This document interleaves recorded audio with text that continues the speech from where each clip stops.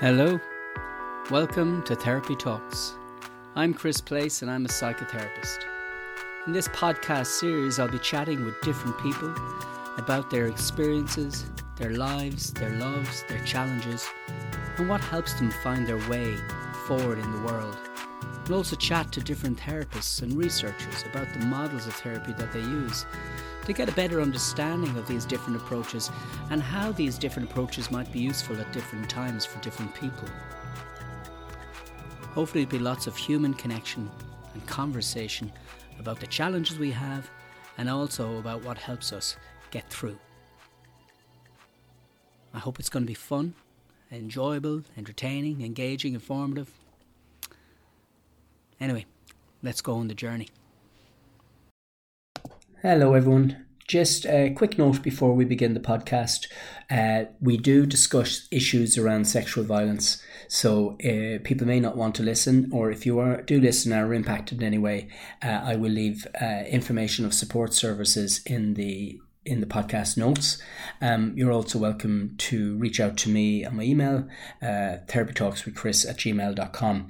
And I'll certainly in the west of Ireland be able to refer you to suitable services. And obviously in other parts of the world where people are listening, if you are impacted, please do talk to somebody. And thank you. Hello everyone, welcome back to another episode of Therapy Talks.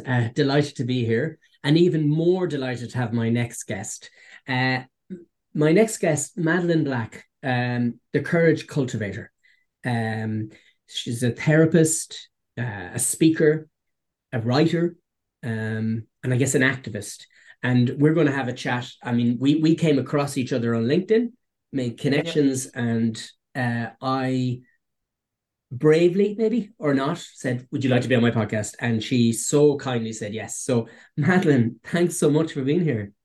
Oh, you're welcome, Christopher. It's lovely to be here with you. That's great. I should say Christopher's fine, or Chris. Chris. I get it. I usually Christopher when my wife is like, Chris. I was going to say, is that your Sunday name? Yeah. But no, it's brilliant to have you, and to have you here on the podcast and talking to us here in Ireland. You're based up in Glasgow. I am, yes. Yeah, and I suppose for people who don't know, to start would be to say that you went public a number of years ago about an awful event that happened to you when you were only 13 years old, when you were gang raped. And you had the courage. I mean, it literally that name, Courage Cultivator. You know, you had the courage to speak out and share your story. Yeah, not initially. No. It took me many decades. It took me a long time to find my voice. Yeah. I mean, I think as a therapist who I work with people who've been abused, and a huge part of it is helping people find their voice. You know. Yes. And that's just within the therapy session, really, isn't it? That's only what. Absolutely. Sometimes that's the first part, and then it's how do I take that piece and bring it out to the outer world, because yes, I always feel like that's the testing ground in the session. You know, what they can practice with us, and then they can practice out in the real world or within their life. And the thing is, and I saw you on the BBC. I suppose I saw it on your LinkedIn, but in therapy, in a session where somebody's, you know, their training is to be empathic and kind and non-judgmental, that can be an easier place to have a practice. But when we bring it out into the world, we don't always get met with that same kindness and understanding always. You know, I actually have to say I've been very lucky in, I don't know how many years now I've been speaking. I think 2014 I first shared my story. I've hardly been trolled or had negative comments. The odd few on Amazon, but, you know, out of 700, there's always going to be 1 or 2 stars. That's okay. Yeah.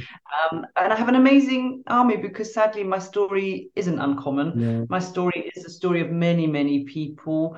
And if I do get any negativity, they just jump in to defend me because I think it's maybe their story as well. Yeah, I mean, I think certainly from my experiences living in Ireland, and a lot of Irish people I've known, people can share, there's a shared understanding. Yeah. I think there's something about the silence and the secrecy that is often more, I don't want to say more damaging the event itself, but the silence and the secrecy seems to be a further traumatization or re-traumatization. It was interesting. One of the very first places I spoke at was in a girls' Catholic school in Ireland, in Cork. One of my friends was a teacher, and she knew my story and said, "Can I come to her class, Yeah. to speak?" And they got a few different classes together. So there was about 140 girls crammed into this class for just 30, 40. Mm. And just before I went in, because my story has an element of forgiveness. Now, can you talk about the forgiveness part, but not about the rape part? And I said, come on, Mary, do you really think that none of these girls know about rape, have had dick photos sent to them, know about abuse, know about flashing, know about upskirting? And last minute they decided, yes, that they would allow me to tell my whole story. So it's interesting, about 10, 15 minutes before the end, the teachers left the classroom, and the questions the girls asked me, they had no pressure of any teacher there listening. They were amazing. And privately, they then sent me messages of their own stories as well, which is often what happens as well, because I believe that courage is contagious. If I can stand up there and share my story, it gives them permission to find their voice too. So I thought it was very interesting in Ireland, mention forgiveness, but we can't speak about any sexual violence. So forgiveness is a funny one, isn't it? I mean, it's can be very powerful and Yes. very important, but there's this idea that let's forgive without going through a process first. Because I always think, Mm-hmm. for me, forgiveness can be important for people, and it isn't Yeah. always important. But what's really important is that I have a place to tell my story. That I, Yeah. because forgiveness almost sometimes, certainly in a Christian sense or whatever your belief system is, seems to almost skip something about like, Yes, you should let's, never force it on anyone. And I used to call myself an accidental forgiver, because I was never ever going to forgive them, because I hated them, and I was just filled, with all that anger and rage, and plotted all these awful fantasies. So my head was in a very dark space. But for me, it was about letting go. yeah. Once I had healed, and I did a I lot think of I think therapy, it's that not piece just though that talking it therapy. comes that forgiveness has a huge, powerful thing to let it go for you, so that you can move Yes, on in the world. It's not yes. about I would never forgive the act of rape. It's no, a no. It's terrible violation which affected me for years. But yeah, it was about acceptance that I can't change what's happened. It's done. And what I was, going to therapy with was essentially pictures and memories of the past. It wasn't happening anymore. yeah, And it was over. And I had understanding, as well, that they were corrupted. Whatever had happened to them, I don't think they were born on this planet to be rapists. You look at little babies and they're all just you innocent just and I blank know, sheets yeah. of paper. And but I suppose also as a therapist, I suppose I'm, when I look at the nature, nurture, or whatever, I suppose I Yes, tend to come down on the side of nurture, and that, there's potential in every human being, and then yes, things exactly. horribleness. Carl Rogers, a famous psychologist, would say, I've seen people do the most heinous crimes, but when you bring in non-judgment and love, healing can happen, and change can Yeah. happen. I suppose that's the thing. What I was thinking about was, I've been thinking about, you would go to a lot of different events telling your story, and it feels to me that you can do that because of because you've been able to let it go in some way. Yeah, I would never want to stand on a stage and traumatize my audience. No, And I don't think I yourself could in do I don't think I could share my story in a very, not disconnected, but in a way that it doesn't re-traumatize me. I yeah, don't get triggered. I couldn't do that if I wasn't healed. yeah. And so I want to share my story, to break down the shame and the silence we spoke about, the stigma, but also to show people, whatever your trauma, you can work your way through it. You can walk through it, and you can have a great life. There is life after trauma, after rape, after abuse. You really can heal. And as a young teenager, I could never have imagined what I'm doing now, but never imagined I would heal from the dark spaces that I found myself in. Before you were 13, what was your life like? Just normal, well, I suppose normal kind of life. I'm one of five. My dad was a Holocaust survivor. He didn't have any family left. My mum had a back operation when she was younger, which went wrong. So she was bedridden for a couple of years. So it was around the time that was happening. Okay. So I guess maybe, a friend asked me to go on a night out. Maybe I was seeking a bit of excitement, away from what was happening at home. I don't The sort know. of challenges of home life or whatever for the different Yeah, kids. Your yeah. dad had obviously gone through his own horrific trauma. Your mom was dealing with stuff, and then you Yeah. go out as an innocent 13-year-old. I just did what most people do. I just lied about where I was staying, and I went out and had a bit of fun. I drank for the first time, and obviously just went disastrously wrong. Most people would just wake up with a headache and get to school, and that would be it. But yeah, it wasn't to be for me. I mean, I just think about it. I think about my own, certainly my own forays into alcohol consumption at 12, 13, or whatever it was. And, you go out, you drink a bit, you might, you kind of get sick and, Yeah, oh, that was awful. And then live your life. yeah, That didn't happen to you. it didn't. No, no. So, and it was on a night out, then this only time, this night out, that when you were attacked. Yeah, I was with a friend, and her mum was away, and we both lied about where we were staying. We were both meant to be staying at her grandma, Mm. and she told her grandma she was at my house, and I told my mum I was at her grandma's. But we went back to her mum's empty flat. We bought vodka, which I've never ever drunk or even smelt again. It makes me very ill, the thought of it. And obviously, it didn't take long for me to get drunk. I'm just a little 13-year-old skinny girl who'd never drunk. Mm. And threw up everywhere in this cafe. And then two of the young guys on our table put me in a taxi, and they took us back to her mum's empty flat. And yeah, it became quite clear really what they were there to do. They weren't there to let me sleep off the alcohol, put me to bed. They obviously were there for something else. Whether it was just an opportune moment or it was planned, I have no idea. But just wrong place, wrong time. I know now it was nothing to do with me, which I didn't know for a long time. So for a long time, you kind of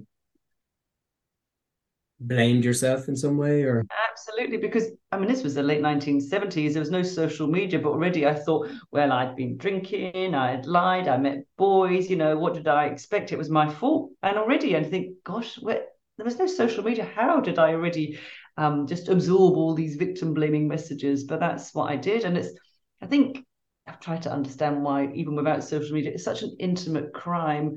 And it's just exasperated by all the victim blaming and the rape culture and the misogyny, and like, well, of course, if you got drunk and went to an empty flat, you're asking for it, and I believe that as well. it isn't that the thing, and isn't that the prevent? And I remember, I mean, I've heard this so many times. People saying, "Well, like, what do they expect if they're going to go out dressed like that, or if they're going Yeah, to do this?" And it's like, hopefully just a headache, that's it. exactly, and sure, if I but go, that argument doesn't stand, because it's what they wear. Babies are raped, women that wear burqas are raped, men are absolutely, raped. it's It wasn't their clothing that caused it. no, it's the rapist is what caused the rape. Absolutely. Women, wives are raped, at home, married to Absolutely, their it's husbands. it's like, and I suppose that's the thing. It's, if I go down and if I leave here and I'm cycling home and somebody jumps me at the side of the road and steals my wallet, is it my fault for cycling home? Of course not. Nobody's ever going to think that. But we suddenly, I we have there's certainly for so long has been this victim blaming culture that has silenced people. And there's Yeah. something that you have said about, I was watching in your TED talk and you quoted Brené Brown, and there was the idea of shame, and because shame loves the quiet, it loves the silence, it loves the darkness, it loves the shadows. Yeah. And It you thrives in all those thrive spaces. when you shine a light at shame. It's like, it's, it's like garlic to a vampire. It doesn't like Yeah. it. So I suppose that's what I was struck with. So you had this awful experience, just beyond imaginable experience that you had to endure. Like, Mhm. and then do you tell anyone? And not at the time, because one of the very last things they did was threaten me with a knife that they had used on me. I had been stabbed, You had and they been said if I tell stabbed. anyone, yeah, if I tell anyone, then they will find me and they will come and get me and kill me. And I thought he was quite convincing. I believed him at the time, and I'm laughing, but I'm not saying it lightly. Obviously, I was in a real space of fear for years. I used to look over my shoulder, worried that I'd seen them, imagined the back of people that was them, and changed my route completely. I couldn't go on a bus past the school that they went to, or avoid certain areas. And someone in my class lived next door to one of them as well. So yeah, it was tough. But eventually, about 16, I couldn't actually verbally spit it out, but I wrote it down. I left a little note on my pillow for my parents. And when they then called my friend who was involved, she said that it hadn't happened like I said it had. So even then, I felt betrayed by her and disbelieved, which is a normal thing that happens when people do finally get the courage to tell they felt that they weren't believed. And that's just more trauma upon trauma, really.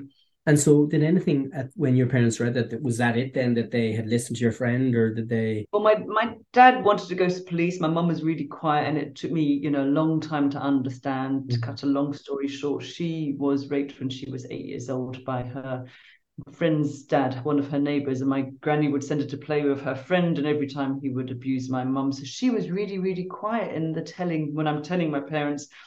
And it was only after my dad passed away, and they were married nearly 40 years, 5 kids, he never knew, that she told me her story as well, because I was beginning to speak out a bit, and she started to tell me, and she gave me permission to write her story in my book as well. But yeah, her trauma silenced her in that moment, but I misunderstood it, and I thought, oh, my mum doesn't believe me. Look how quiet she is. But she didn't want me to go to the police to be examined. Yeah.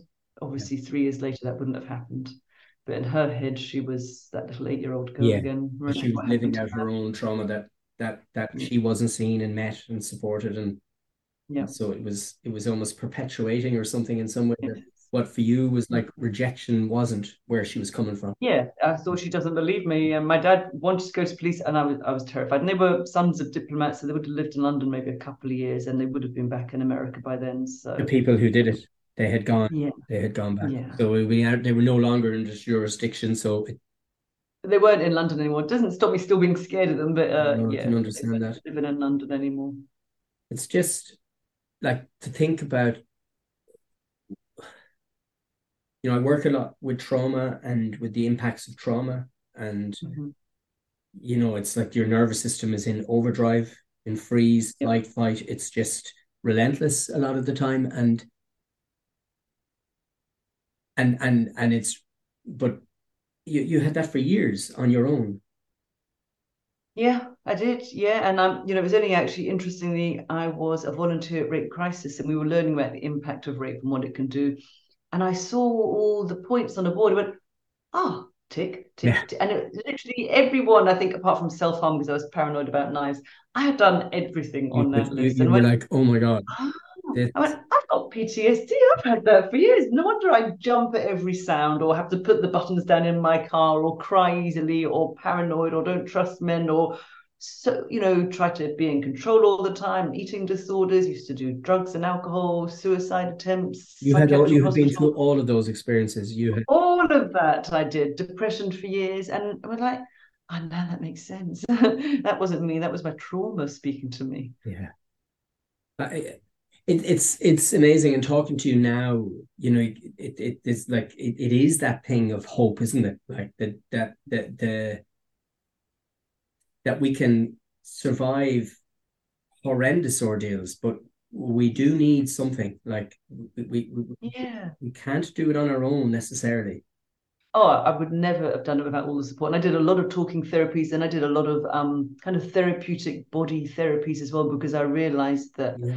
when my memories returned, my eldest daughter was 13. Surprise, surprise. They're always going Oh to my come God. I back, mean, aren't it's so, it's kind of, you kind of thinking, of course, but at the time it's like, they? oh, And I'm studying psychotherapy at the time, oh of dear. So course it's going to come back. you were It's doing, just like a boil waiting to explode, really, yeah. isn't it? But I was caught in denial. I just thought, oh, I worked at Women's Aid, I worked at Rape Crisis. I just thought I had ingested all these other women's stories. And honestly, if it was really that bad, I would remember it. But now I understand how powerful our brain is. It's not always our friend. Yes, at the time it shut me down, it numbed me out literally. I didn't speak for about 3 years so that I wouldn't remember it, and so I could push it far away and get on with my So life. did But you then forget about it for a long time? I don't think I forgot. I just didn't want to remember. Yeah, so So I it's just a bit pushed it different, isn't it? It's down. kind of like if you really wanted to look, you could find it. Yeah, but I could just push it away. But obviously, what we don't speak about has got to come out I was somehow, going to which is say, why everything else came out. yeah, But when I started this, when I get all these memories, and it would happen to me in my dream state at night, I'd wake up and go, oh, what is going on? All these new information was coming to me of what took place. And I just really thought I was mad. I really thought I had lost it. And then I went back to therapy again, and he said, yeah, this is just now's the right time. So your mind helps you at one point, but after a time you need to stop listening to your mind, because it was preventing me from living my life. It was holding me back so much that I thought I need to, for my children that I very nearly didn't have, I need to show them what it is to not just go through something, but also how to walk through it as well, and how to live your best life. And Yeah, we can, as you said, get through the most awful traumas. I can remember I used to have a podcast show, which I stopped a year ago, and Mm. one particular woman who survived jumping off a bridge in Australia, she was a suicide attempt, like 100 meters she survived or something. She told me that hope stands for hold on, pain ends. And I just thought, oh, Isn't that I like that. amazing? That's Hold on, pain ends. Yeah, and now she's a mental health activist and speaks about, mental health, suicide awareness, and put in practical steps to stop people from climbing up onto bridges and stuff. Yeah, She does a lot of great work, Donna. But yeah, I just thought that was good, and that something just always drove me to clean up. When I said that my memories returned, I was caught in denial. I didn't want to believe it. And if now I can go back, I don't like to have regrets. I would just say, oh, you wasted 3 years of therapy. Just get out of the way of yourself by refusing to believe it. And I think it's somehow I thought it would be a reflection of me. If people knew that, they would look at me differently. But I realize now we're not what happens to us. So then I embarked on loads of therapeutic work, therapeutic massage yeah. or hypnosis or sweat lodges, alternative stuff. And then I realized how much is in my body, how obviously when we get triggered, it's not just our mind, So it's the the body keeps its physical score, as stuff. Bessel van der Kolk says. It's in the body. Yeah. Absolutely. Why when I'm driving past flats where it happened, do I literally vomit in the car? Or, it's all linked, isn't it? Yeah, I mean, Peter Levine talks about it. He writes in the Awakening the Tiger, and he talks about that idea that Yes. it's in us, in our bodies, and it starts to get, you know, and it's sometimes like our minds aren't brilliant at, like, our minds are incredible, but they're not when it comes to trauma. Like, words aren't enough. Words are just Yeah. part of the sort of healing journey, and the amount of energy, the amount of kind of life force that gets turned in on itself in a way.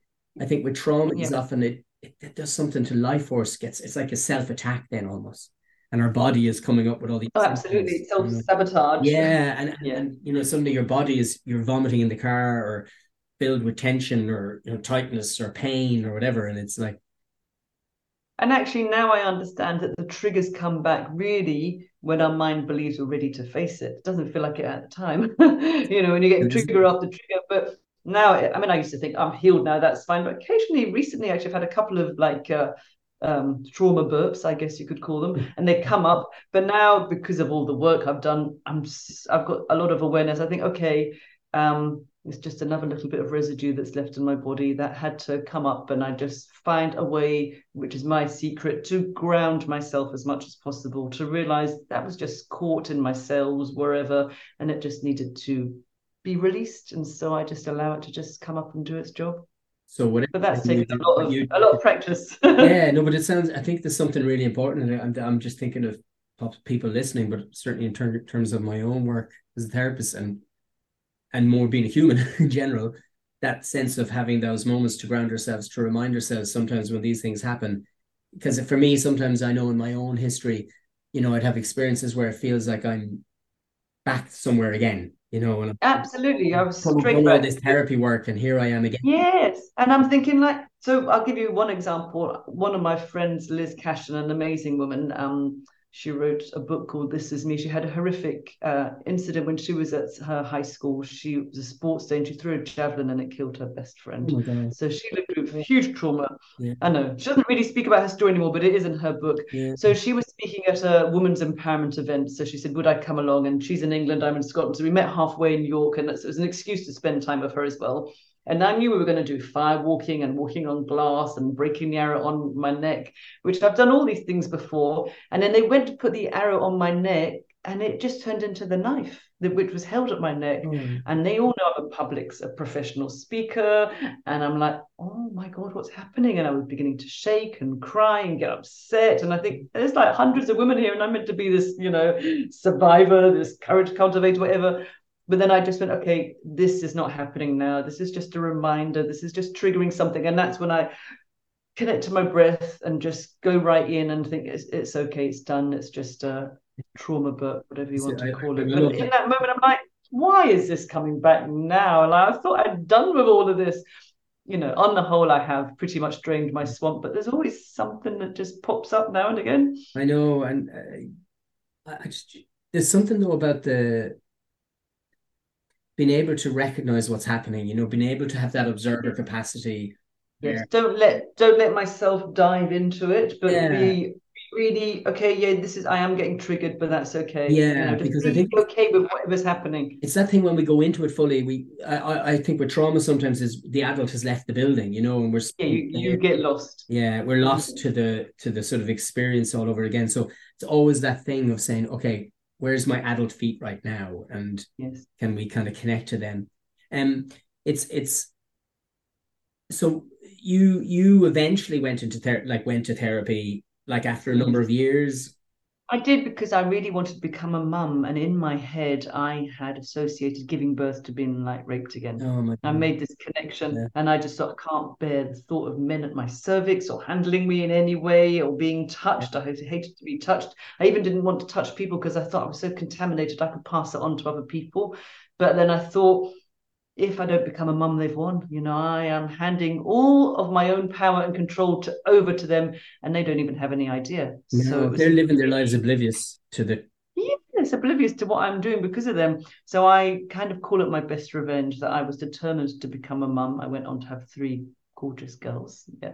So I did. I managed to do that, but the process was hard. I had to really get to a place where I was okay. So the first child, my eldest daughter Anna, I had in this amazing small unit in London, which I had to pay for.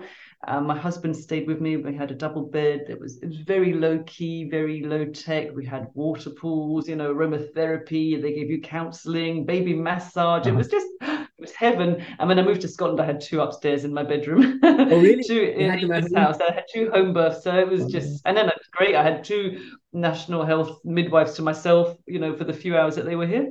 So it was Wow. perfect. Wow. But I was determined, and that's what I mean. There's always been something driving me that you've got to push through this, push through this, push through this. I don't know where it's come from, whether it's just my ancestors behind me, or I've always felt like I've had somebody at my back just driving me. So you go into therapy, you do an awful lot of healing work because you wanted to be a mom and have a Yeah. family and that. So then, because you were saying in your TED Talk, 2014 is when you first spoke your your story publicly. Yes. So that was When I shared it on a website, the Forgiveness Project okay. website. That Yeah. that was it. Yes, I remember. Yeah. Yeah, and you because there was a forgiveness element to it, as we were Yes. saying. So Yes. that was the very first time you shared your story in 2000. Yeah. And they said to me, you could be anonymous. You don't need to put your photo or your name. And I just thought, no, I'm tired of being ashamed. Were Why should you I? at that Why point? should Had I be you been ashamed? working as a therapist and raising your kids? I was still a therapist. Yeah, I was still working. Wow, it's Yeah. amazing. It just has such a. Again, it's that thing. The courage cultivator keeps coming back. Like you speaking your story. But you know what? As I said, courage is contagious. So I didn't get my courage just from me alone. I have witnessed so many other men and women sharing their Yeah, story and seeing the impact it has on an audience and realizing eventually, I could speak. So I'm just standing on the shoulders of many, many people, but it is a ripple effect. So I now know people that have gone on to tell their story. One woman has written her book because her therapist recommended that she watch my TEDx and read my book. Very, very, very similar story, even down to the details of what took place. And wow. she's written her book and had it published, and it's like it's amazing. Is it And now amazing? she will go on and inspire people, and so it's the ripple effect, and that's why I love storytelling. The power that comes when we share stories I I is I huge. I think that's because I in your profile you talk you're using storytelling Yes. and telling your own story Yeah. and inspiring others to be able to have their voices to tell their stories Yeah. and to keep telling our stories. Yes. We don't have to be silenced. We can keep telling our stories. Absolutely. I guess, be careful who you tell your story to. Absolutely. You don't have to stand on a stage or go on the radio or the TV, but the very first time, I guess make sure it's someone that you trust. Yeah. Whose ears is it going to land upon? Just be very careful. I think the first time. And I think also as well, if you can't find someone, a therapist, a friend, a hairdresser, then write it down. Mm. I think we just deny so much. I mean, minimize so much. And we say, oh, it wasn't really that Yeah. bad, but Yeah. I should. I lost my life. It It was could have quite been a bad, lot worse. It could have been that. It's like, oh my God, the amount of times. People I know. sitting in that chair right opposite me going, Yes, listen, I'm making a big mountain out of it. And you're like, I you're know. going to stop here. And I know people that had it worse. And I go, well, they're not in the room right now. It's you that's in the room with And me. it's So, that kind of thing. It says, I'm not living in, starving wherever. And I'm like, no, but you're feeling like crap. So how are we going to work mm, this? yeah, I Mm, know. So I think it's just, I think that minimization is part of the denial because if we really absolutely. put our foot in it, we'd have to wake up to what took place. And it's painful to look back and see what was done and Yeah. our part in it or whatever, or, just how we hold ourselves back. That's painful as well. I know reading Irvin Yalom, and he writes about one of his stories and loves executioner, I think, but he talks about the healing process, like somebody's going through like panic attacks and dreadful anxiety as they begin to tell their story, because it isn't just the thing, I'll tell my story and that's it, I'm fine now. It's a deep, deep healing, painful Yeah. process that we avoid and minimize. We want to not have to. Well, I'd maybe to start with, but after a while, really, I honestly say it doesn't impact on me telling my Yeah, story. no, I was going to say that. I mean, I think that's the starting process, but the Yes. healing of therapy or the healing process is that you, as you've said really eloquently, is that you can stand on stage now. It doesn't traumatize you. It's Yeah, and I also feel like I speak a little bit about it in the second TEDx is like if I feed my shame, I hide in the dark, then I'm helping it thrive. But if I stand there and I'm standing in my shame, it can't win. It can't win if I've got an audience or spotlights. That breeds compassion for myself and then for themselves as well. Marina, who is the founder of the Forgiveness Project, she doesn't call us storytellers, she calls us story healers. And I think that just really sums it up. that's amazing. And it's an amazing thing that there's something in it. I'm having a moment where I'm having kind of the external world coming into my head, but Uh-huh. it's something about there are lots of people who don't want us to tell our stories Yes. because telling our stories means we have to have an honest look at our lives, ourselves, and everything else in it. Society has to look, and Yeah. there's plenty of there are people out there who would prefer we don't tell our stories. Yeah. I'm okay with making people feel uncomfortable. I think they should be uncomfortable Yeah, because this is something that takes place every single day somewhere on our planet to a man, a woman, a child. absolutely, right across the So board. Yeah, we shouldn't shy away from all that's horrible. I mean, I have to try to find a way to balance the good and the bad. I have to try and hold both. It's a bit of a predicament for me, I guess, because if we really focused all our attention on the bad, that's all we'd see. But on top of all the bad, right now I can go into my garden, I can look at the beautiful bright red aces that are growing at the end, and there's real beauty there. So it's how do we hold both? yeah. There's always going to be that, and where do we put our attention? And right now, I can get sucked into what's going on in various countries, and it's And I think so we get caught up in painful. all of that pain and Yeah, trauma, and then we but I have to be able to hold both. yeah, it's like when people talk to me and they'll say stuff like, "I feel." Uh, what is it? I shouldn't be complaining, or I shouldn't be this, and I shouldn't be that, and shouldn't.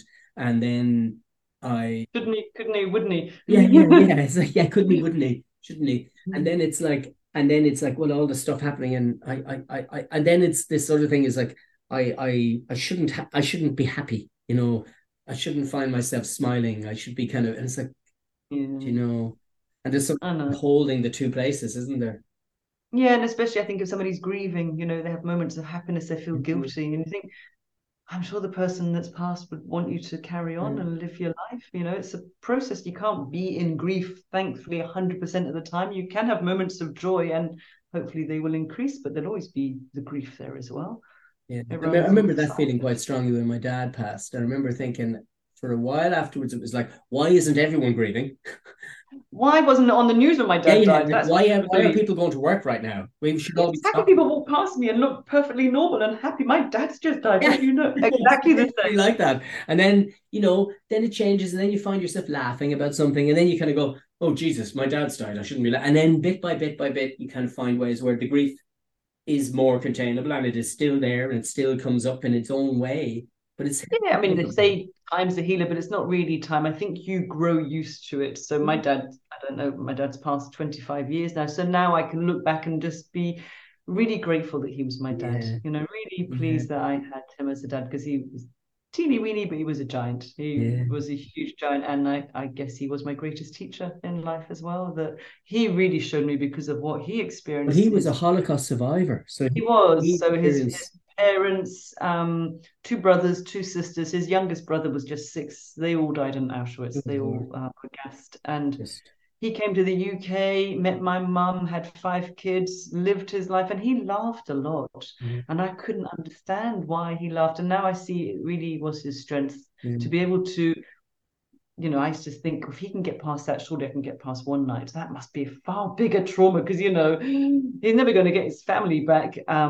And so that helped me, but also just the way he approached life, not what he said, but how he approached life. I just thought, yeah, we all have the capacity to choose how we respond to anything. It's not really about what happens, it's what we do with it. And there is another famous great psychotherapist called Dr.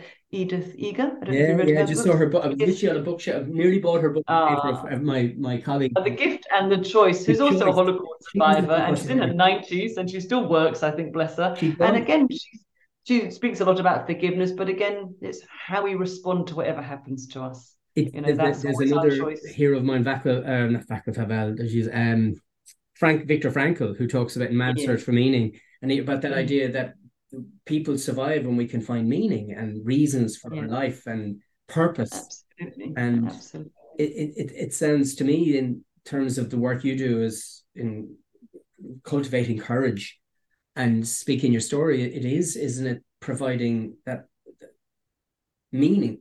It's a meaning. There's a Yeah, I different. refuse to be identified by what had happened. Yeah. Yes, that one night overshadowed my life for years, but I'm not that one night. I'm No. not that one event, and none of us are the events in our No. life.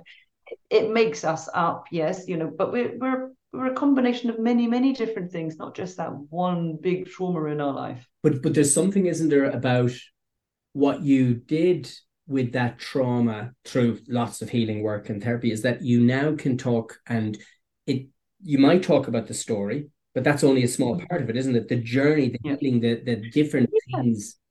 I didn't know, but I really do believe I have, and I've met loads of other people have it too, as post-traumatic growth. Yeah, You know, yeah, yeah, I really believe now, because my podcast, which I stopped, was called Unbroken Healing Through Storytelling. And it was in lockdown I started it, because yeah, all my speaking work disappeared and I stopped working as a therapist. So it was really bad timing.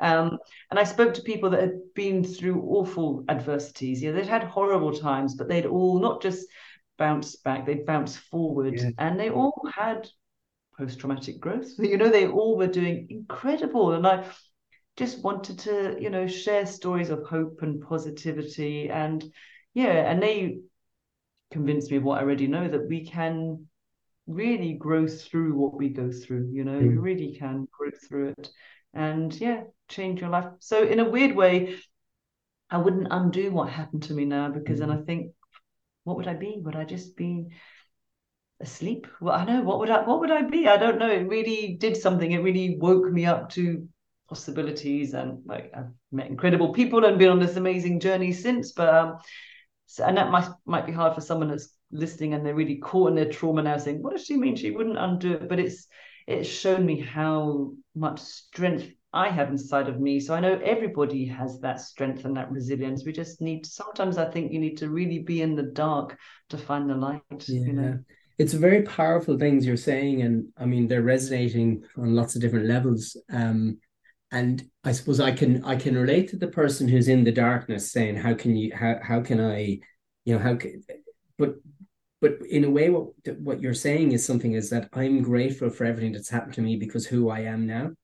That it's not that those Absolutely. things It's, made you, it's but made me who what I you am. did, that what you Yeah. did with all the things has allowed you to get to a point in your life where you can look back and go, I am here because of everything that's happened to me, and I'm really. Yeah, it didn't break me. I am still here, and I wouldn't wish it on anyone, even though No. I'm not And grateful and that that that's happened that's the contradiction, isn't it? It's not something I to would me. ever wish on anyone ever, but yet I Yeah. am the person here I am today, and so I'm grateful for everything that's happened to me. Doesn't mean Yeah. I wish it didn't happen to, but it's a complicated kind of. It is, and also I don't know who I'd be if it didn't happen. I Yeah, don't. it's an Yeah, I think. impossibility. And again, it's resonating a lot.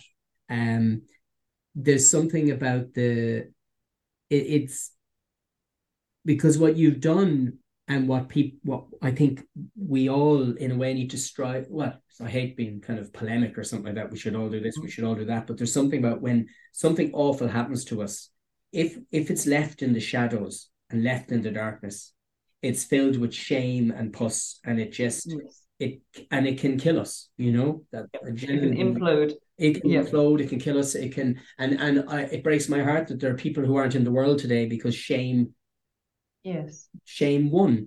And the Yep. more we can shine a light on it and tell our stories, Yep. and it's our story of your life, not just of what happened, but your life Yep. and the journey you've been on, that that fosters something else. That's that HOPE.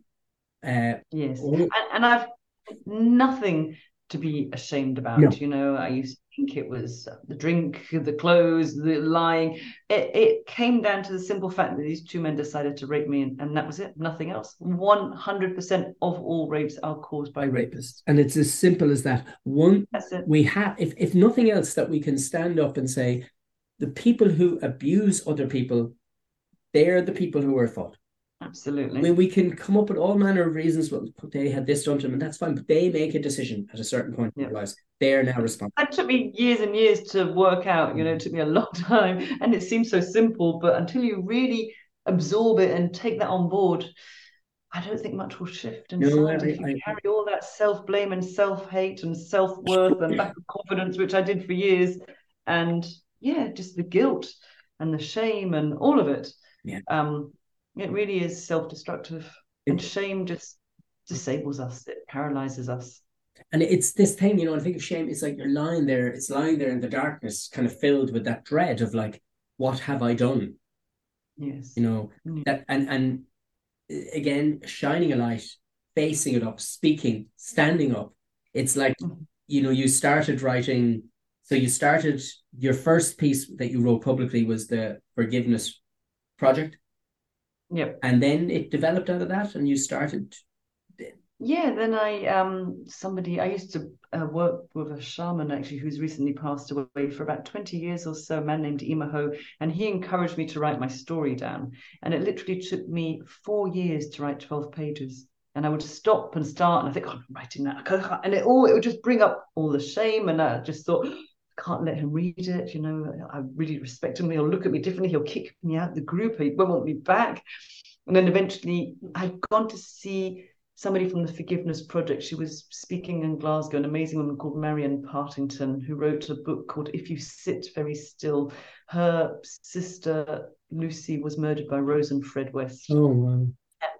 And when I heard Marion speak, she just emanated this peace. And her story was one of forgiveness. She used to go into prisons and share her story. And I bought her book that night, and inside she wrote, "Now you must speak." And I just thought, oh, I think maybe I could. And as soon as I had that thought, I always say I kind of vomited my book, because when Imaho asked me to write my story down, the one night I wrote the 12 pages, I was like automatic writing. My fingers just flowed. And when Marion had written this inside my book from her, it was the same. I just would sit at my Mac in my little office here, and I would see the chapter headings at night. And in about 8 weeks, I had written 70,000 words. It just literally poured out of my fingertips. So I always feel like Unbroken is something available helped me. now to buy. I could buy Unbroken. Could I? It's available. You can, yes, Amazon or anywhere. I mean, Any it's good bookshop. back title now, but Yeah, but yes, it's I on think it. I'm about 6 years old now. But yeah, Wow. and Italian, if you speak Italian, and audio if you like audio books, it's on And Audible. So. is it your, do you do the audio? Did you? Well, no, they had a bit of discussion. They didn't want me to do the whole thing, and actually, I was really peeved off. And I thought, okay, so I did an intro, Yeah. and then I thought, because we had great discussions about putting in all the details, and In terms of what when happened, as in the specific. in terms of what happened specifically. So when Imaho asked me to write my story, he said, write everything down, Yeah. all the details. And that's what I struggled with for 4 years. And then eventually he asked to use my story at one of his workshops as a teaching. And I'm like, oh my gosh, it's one thing you speaking about reading it, but I can't let everyone else read it. And then I thought, I really trust this man. He's helped me so much. And I allowed it. And then people started sharing their stories, and that's when I saw the power of storytelling. So when I had written my book, my friend Joe was my editor, who I knew from the workshops, and I said, I'm not putting all those details in, I'm just telling you now. He said, oh no, you really have to. I said, I can't, I'm too ashamed. All these levels of shame all the time, always working me. And he said, no, as a man, he said, it's really important. I just thought a woman would be, overpowered, and that was it. But he didn't realize the level of degradation or just humiliation, all the things that they did. So he did a number on me, and he worked with me, and I thought, he's right. If I'm going to tell my story, I need to tell my story, because I'm sure many people will resonate with. And then I got to my publishers. I was lucky, I got a contract just a few months later after trying, which I believe is quite unusual. I was very lucky. And they said, look, we're not sure if we should put those details in. I said, well, then I won't publish it, because why should I brush it under the carpet just to make it easier for people to digest? This is what happened to me. So they decided to put a trigger warning on that chapter, which is called All of One Night, which I don't really believe in, because I think if you pick up a memoir of someone that's been gang raped, you know that it's not going to Kind of take know the nice. prompt. You kind of know it's not, that. Yeah, it's not going to be, unicorns and rainbows the whole way. It's going to be have something in it. And I think I didn't get a trigger warning at 13, but I agreed. And so that chapter then comes with a warning. If you read into this chapter, it does include all the details of what took place. But actually, most people say they feel like they want to read it to honor my 13-year-old self, or they Absolutely. feel that they want to read it for themselves if they've had similar experience, and something powerful to see it written down in black and white. And so when I wanted to do the audio, I thought, actually, I don't know if I could have read those chapters out. I think I would have struggled myself. Yeah.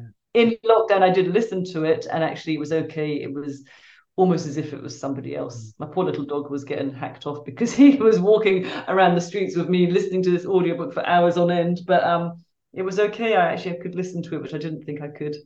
It's funny when you said something there. I'm quite sure what happened to me, but I had a surge of anger. It was you said your 13-year-old self didn't get a trigger warning, and I think I was filled with something there akin to, I'm not quite sure, but kind of maybe an empathy or something, or a horror for what a 13-year-old Yeah, has been put through. it's interesting male response. Sometimes, I get men saying, "Oh, if you were my daughter, they wouldn't be alive today," and I think, but that makes you just as bad as them. But a normal response is for them to get very angry and to apologize on all behalf of all mankind.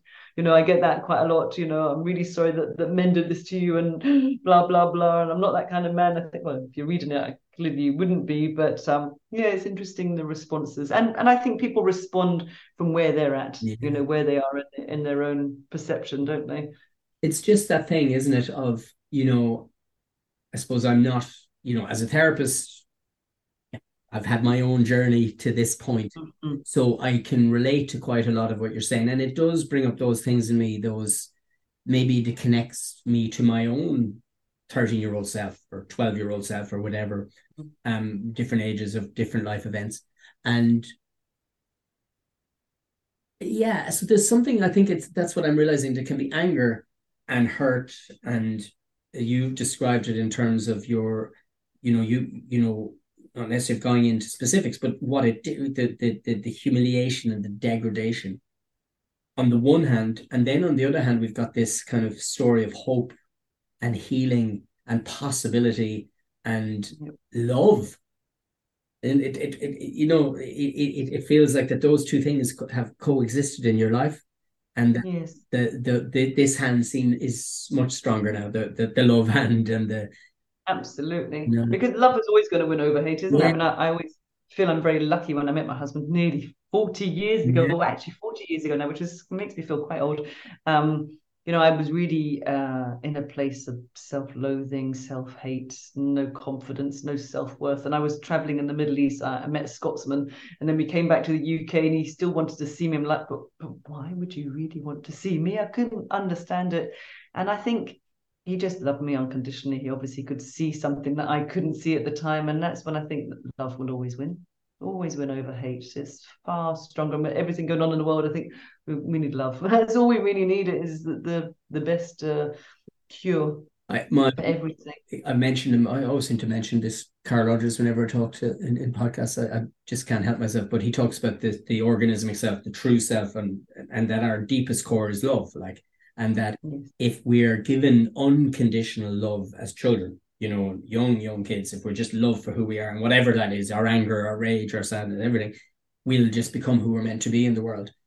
And then Yes. when awful things happen, it suddenly sets a whole condition on who we should be. And we suddenly think, I'm not lovable. I'm not this. I'm not that. Yes. I need to silence myself. I need to shut myself down. I need to hide because, and in a way, what your husband was loving you unconditionally was an invitation to I think he was an angel really sent to save me because I was on such a path of self-destruction. I don't think I would be here. The drug intake was getting higher and yeah. more riskier, and all just the dangerous patterns that I was And taking those were part the in. That very it was, these were just early years, weren't they? After the rape. yeah, I was 17. Yeah, it wasn't that long afterwards. So, yeah, life has a weird way of working. It really does.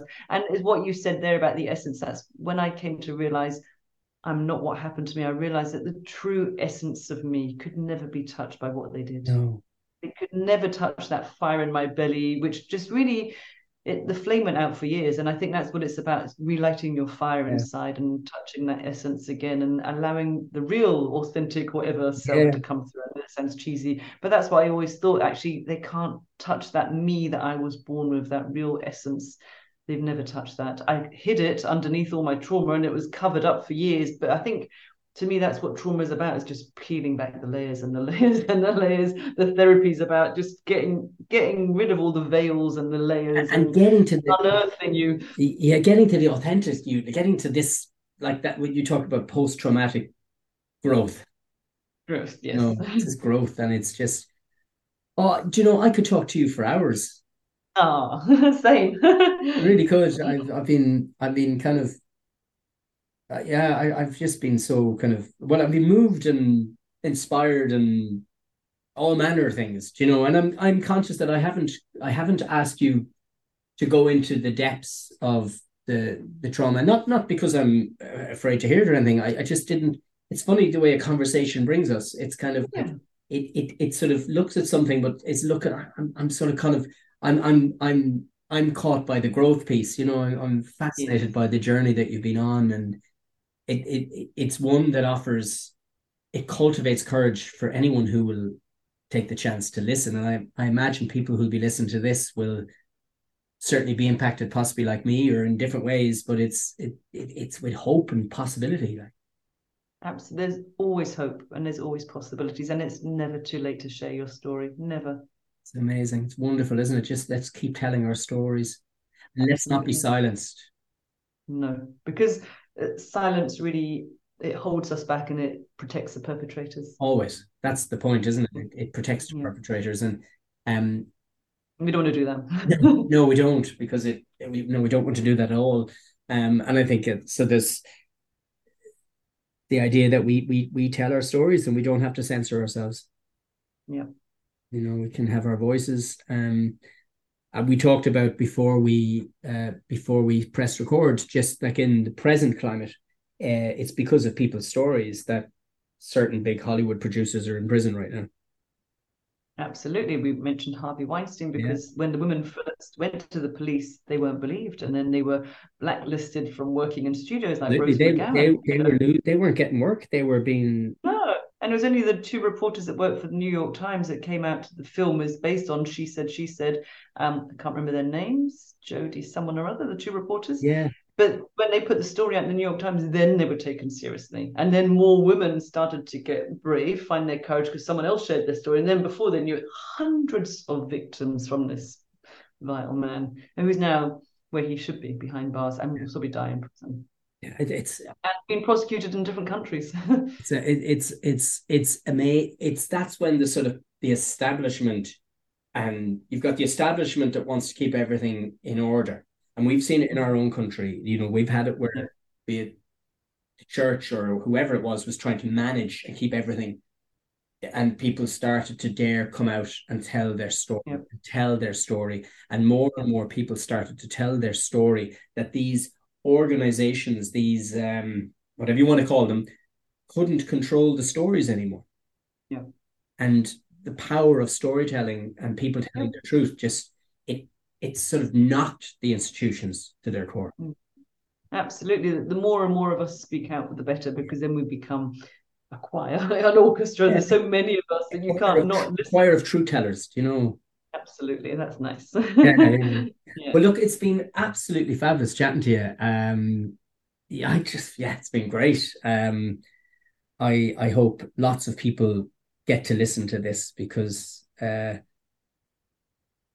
do you know do you know what it is? I feel like from the moment you started to, I always get a bit nervous before. Yeah, I'm good at anxiety, and it's been this ease of conversation and this sense of there's a calmness, there's a gentle calmness. I can't explain it, that comes across the Zoom ways. Um, that I just feel I could just keep chatting. And Oh, great. And I know it's, I don't underplay how hard it is for a guy to speak about this topic as well. And I think that maybe adds to the nerves. Oh, it's about rape and this, that, and the other. I realize that as well. It's not an easy topic to talk about, but it's one that should be well, spoken about. it's not an easy topic to talk about, but I think it's really important that we talk about it. And it's really Yeah. important for me as a man, me as a human being, but as a man to know that, there are people in the world, men, who do unthinkable acts.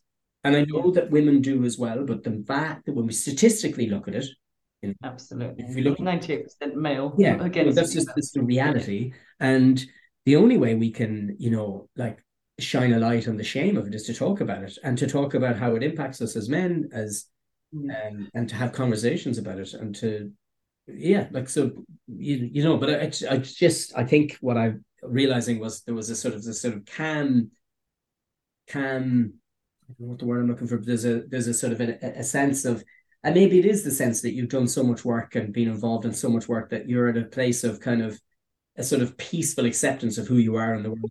Absolutely. It is, I couldn't speak about it if I wasn't okay. It's very easy for me to speak about it. It doesn't, like I said, impact on me. I won't now go away and be traumatized by our conversation. It's No, really, it almost feels like it's my duty now because I can speak about it than I should. I know we shouldn't say the word should, but I feel like but I understand to serve other people, that's now my purpose. I can turn my pain into purpose, and that's what I'll do now. I won't stop speaking out until I no longer have any breath left in my body. I will always speak out for those who really can't find their voice. because that will allow us, the more somebody speaks out for us, it Yeah. can offer courage sometimes, certainly for me Yeah. anyways, that I remember being at a thing and there was somebody who was speaking and I just remember going up to them and saying, thank you. Yeah. You've given me a voice. Like, Yeah. so, Yeah. And that's why we do it. and that's why I have this podcast. So Good. I started in lockdown as well. I remember it was Oh, there you 2020. go. Oh, you carried on. No, you're better than I me. am carrying on, but I mean, I'm not very. I get into trouble because people say, "When's the next episode?" Soon. Okay. Well, I left 123 episodes. That's brilliant. That's amazing. So, did Yeah. you do it in seasons, or did you just have it? No, I just did it every week, and then I would interview people, and I'd have a bank load. So I had maybe like 10 waiting to get published. I had a producer, so I was a bit Oh, you lazy. I see, didn't do that's anything brilliant. with I have no. technology. I'm afraid it's just me, and then I'm No, trying and he was a to. DJ for a radio station in London, so he did all my jingles and he did all my intros and out. It was very slick. So yeah, I didn't want to learn the technology at all. I just wanted to talk to people. I know. Well. Yeah. If anyone would like to produce this for free, please join me. We can It make it wasn't. big. But look, Madeleine, it's been brilliant. Thank you so much for being a guest. Pleasure. Really have enjoyed our conversation. The last hour has just flown by. Too quick. Huh? Too quick, yeah. Yeah, and just thank you so much. And I suppose to thank everyone who's listening.